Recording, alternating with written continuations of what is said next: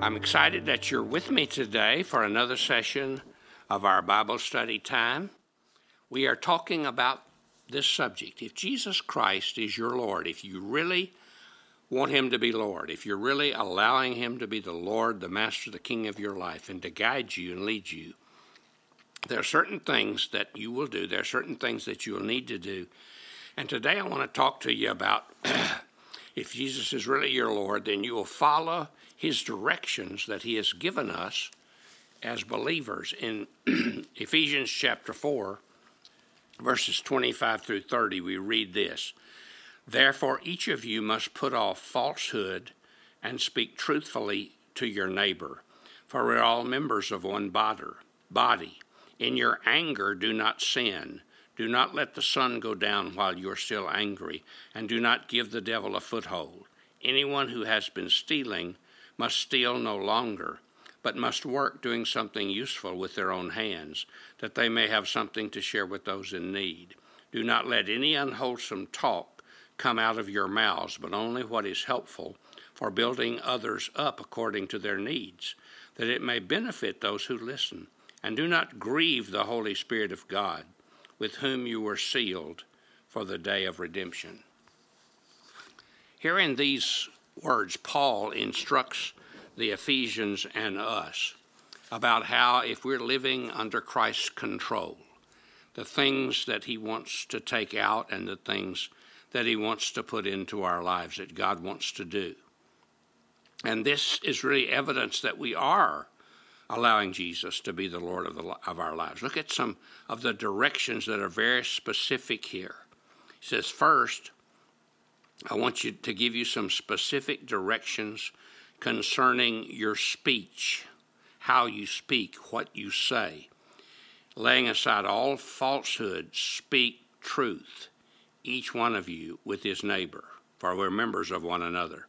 We're to lay aside all falsehood, not only with the way we act and the way we talk. And you see, we can't choose falsehood and truth. They don't go together. And truth should be the dominating principle in the life of any Christ-filled believer. A lie is a statement that's contrary to fact, spoken with an intent to deceive. If I tell you it's 11 o'clock and then discover that my watch is wrong, I did not tell you a lie.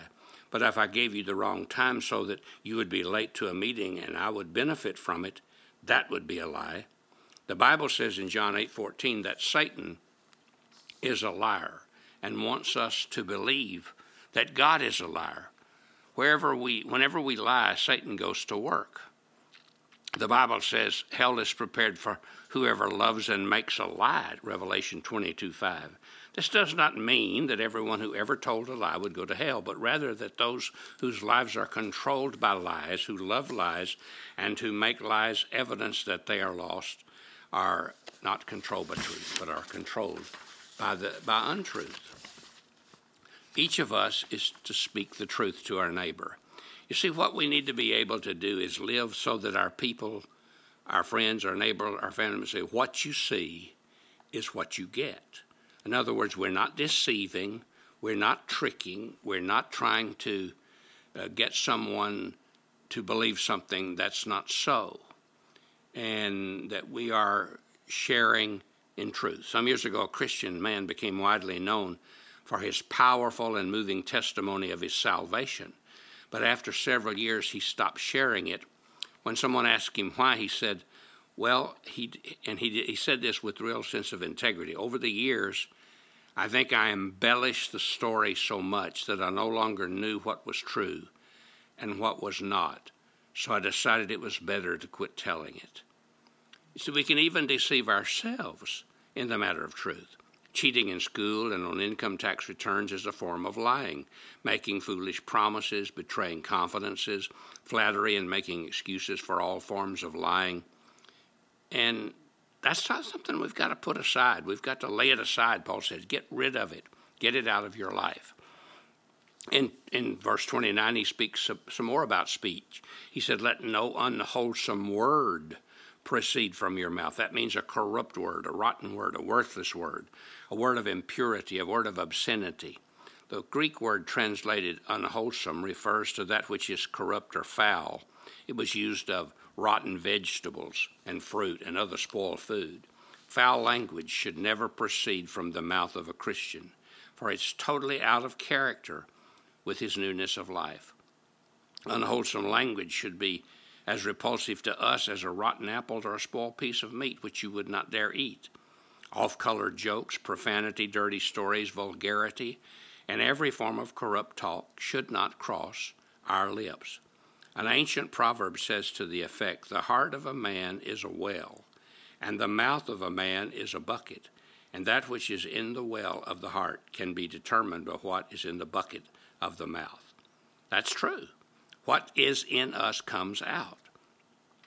Jesus said, "Out of the abundance of the heart, the mouth speaks." Rotten, filthy hearts come out in the mouth.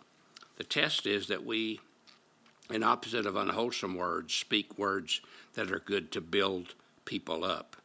And that's the kind of words that only words that build people up, only words that strengthen people, encourage people, and help people should be the kind of words that we speak. But secondly, he gives some directions concerning anger. There's a time and a place for anger. You may be surprised at that, but that's true. He says, be angry and yet do not sin. The word here for anger is not a momentary outward boiling over of rage or inward seething resentment, but rather a deep-seated, determined, and settled conviction. We are to be angry about those things which are against Christ and his word. We are to hate that which is evil.